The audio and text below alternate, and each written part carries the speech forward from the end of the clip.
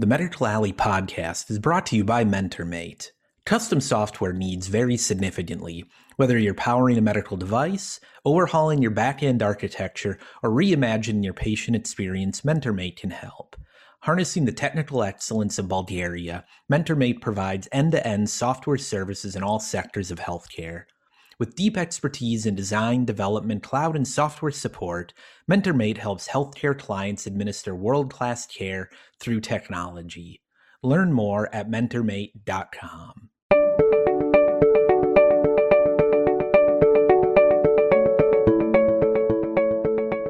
Welcome back for another episode of Medical Alley Association's At the Table podcast, where we explore how policy affects the healthcare community here in Minnesota's Medical Alley and beyond. I'm your host, Gabriella Spence, Federal Policy and Advocacy Manager here at the Medical Alley Association. Joining me is Congressman Dean Phillips, who represents Minnesota's 3rd Congressional District. His constituency is concentrated in the western suburbs from Rogers to Chaska, with the iconic Lake Minnetonka right in the middle.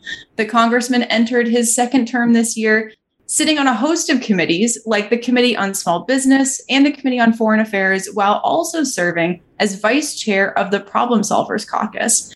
And I certainly cannot forget to mention what is possibly the greatest honor he's received so far, Medical Alley Association's 2021 Spirit of the Alley Award. Congressman, welcome. Lovely to have you. Thank you for joining us. Thanks. I'm thrilled to be with you, Gabriella. And I wear that award on a chain as often as I can. It's quite heavy, so forgive me. I'm glad you got the chain. Oh, fantastic. It's really how it's meant to be displayed. I'm excited to chat with you today, mostly focused on our startups, the business side, the ecosystem, Minnesota and globally. But let's start with the very fun celebration we had last week on Congressional Startup Day. You've been an advocate for the startup community long before you were even elected to Congress. So you leading this is such a natural fit. I'm wondering if maybe you can give our listeners just a bit of background on what Congressional Startup Day is and why it's important to you. So Congressional Startup Day in America, to me, first and foremost, Gabriella, should be in an age of such division and political discord, should be the most unifying of notions, which is that America is at its best when we foster and cultivate and support an ecosystem in which startups can not just survive, but thrive. And it's a simple notion. It was started in 2018 by Engine. And the idea is to just strengthen the relationship between those who are setting the policy, the lawmakers, and entrepreneurs who are the ones actually doing the heavy lifting and risking capital and investing time to pursue dreams and great ideas. And we've established August 18th as Congressional Startup Day this year. We had events from the 16th to the 20th. My associate and friend, Representative Young Kim, a Republican from California, was my co-chair for Congressional Startup Day this year. She's a fellow member of the House Small Business Committee. And it's great to work together, Democrats and Republicans, doing what we should be doing, which is encouraging, promoting, and supporting entrepreneurs, innovators, and great small businesses across the country. I love that. I love so much about that. We don't have time to break that all down because this could easily become an hour-long podcast. So I'm going to focus my question a little bit more on the individual side. As you know so well, and yet another reason why you helping to lead this Congressional Startup Day is such a great fit, because we have such a budding startup ecosystem here in Medical Alley.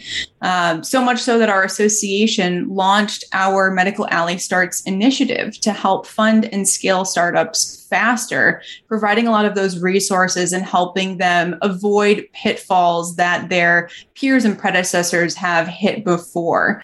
We often hear from our early stage members that access to capital is a continued hurdle for them. But this is especially so for women and people of color. I'm wondering, what do you see as Congress's role in equitably increasing access to capital? I think Congress can play a very substantial and supportive and accretive role in ensuring we have policies in place that encourage provision of capital to a much wider swath of startups. Most listeners will know that an extraordinarily disproportionate amount of startup capital flows to both coasts and just a handful of metropolitan areas in which startups are so concentrated.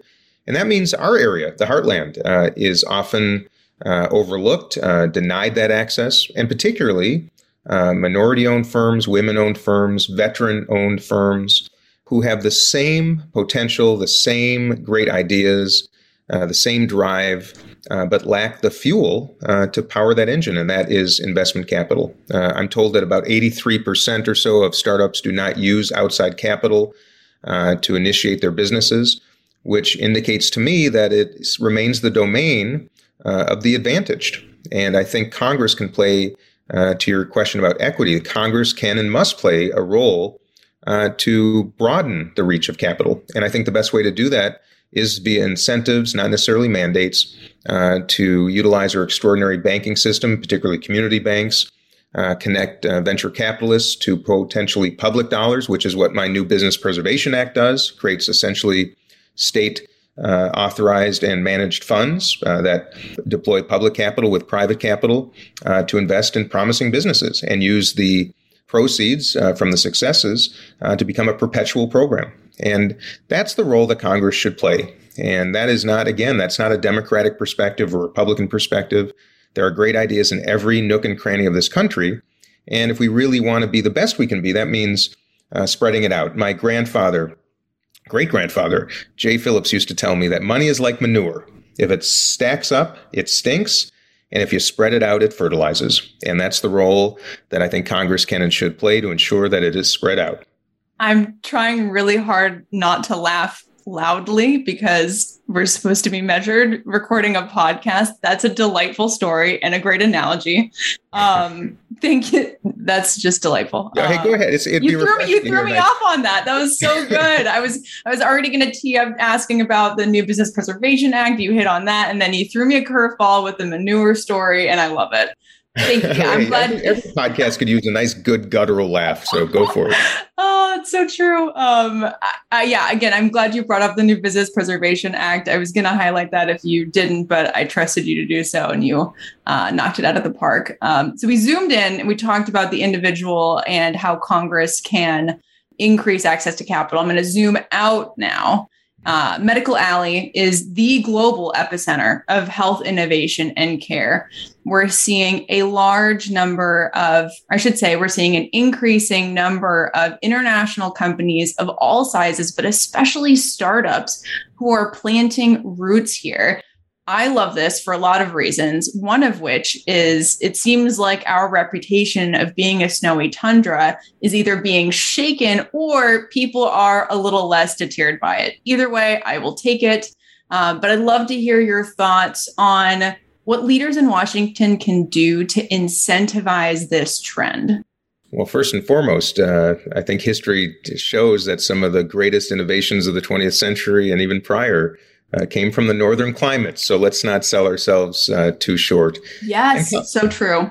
And Congress can, local government, state government can, the private sector, NGOs can, everybody can play a role in making, in this case, the Twin Cities, the most compelling place to do business in the entire world.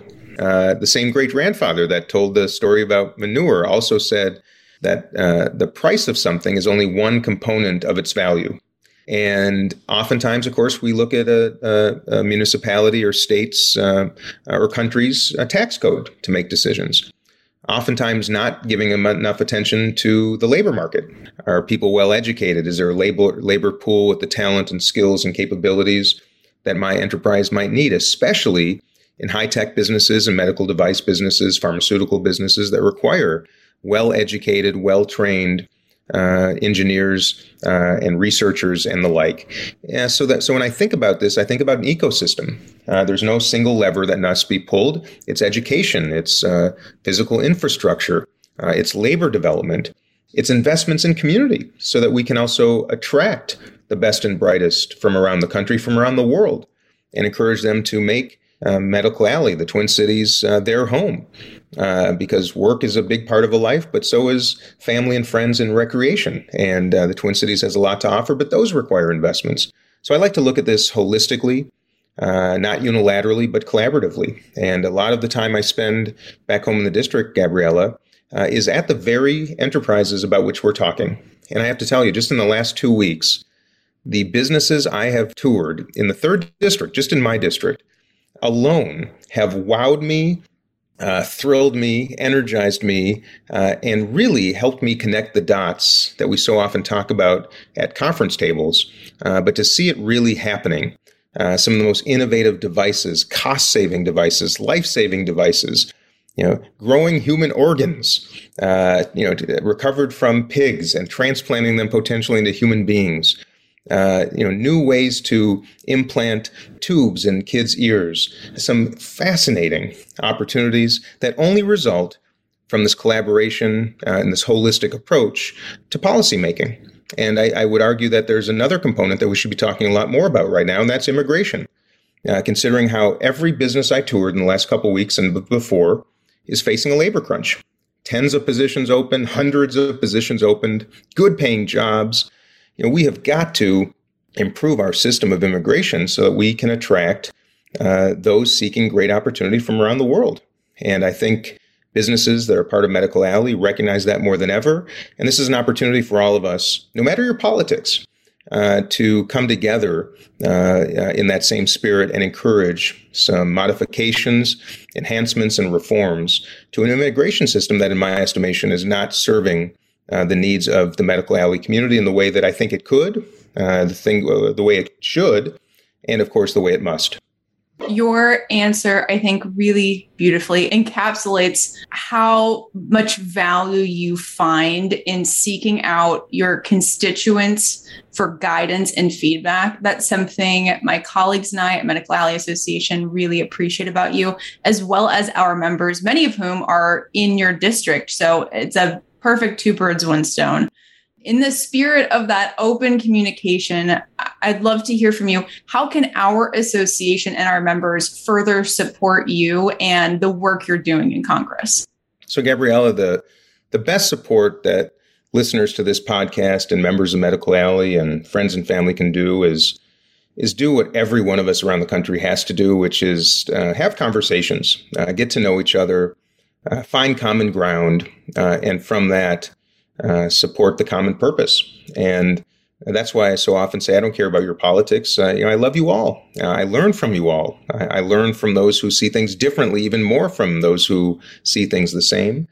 The talent, the abundance of talent and ideas just in the Medical Alley community is an extraordinary, perhaps the single greatest resource available to me as a lawmaker, to our Congress collectively, and to our country.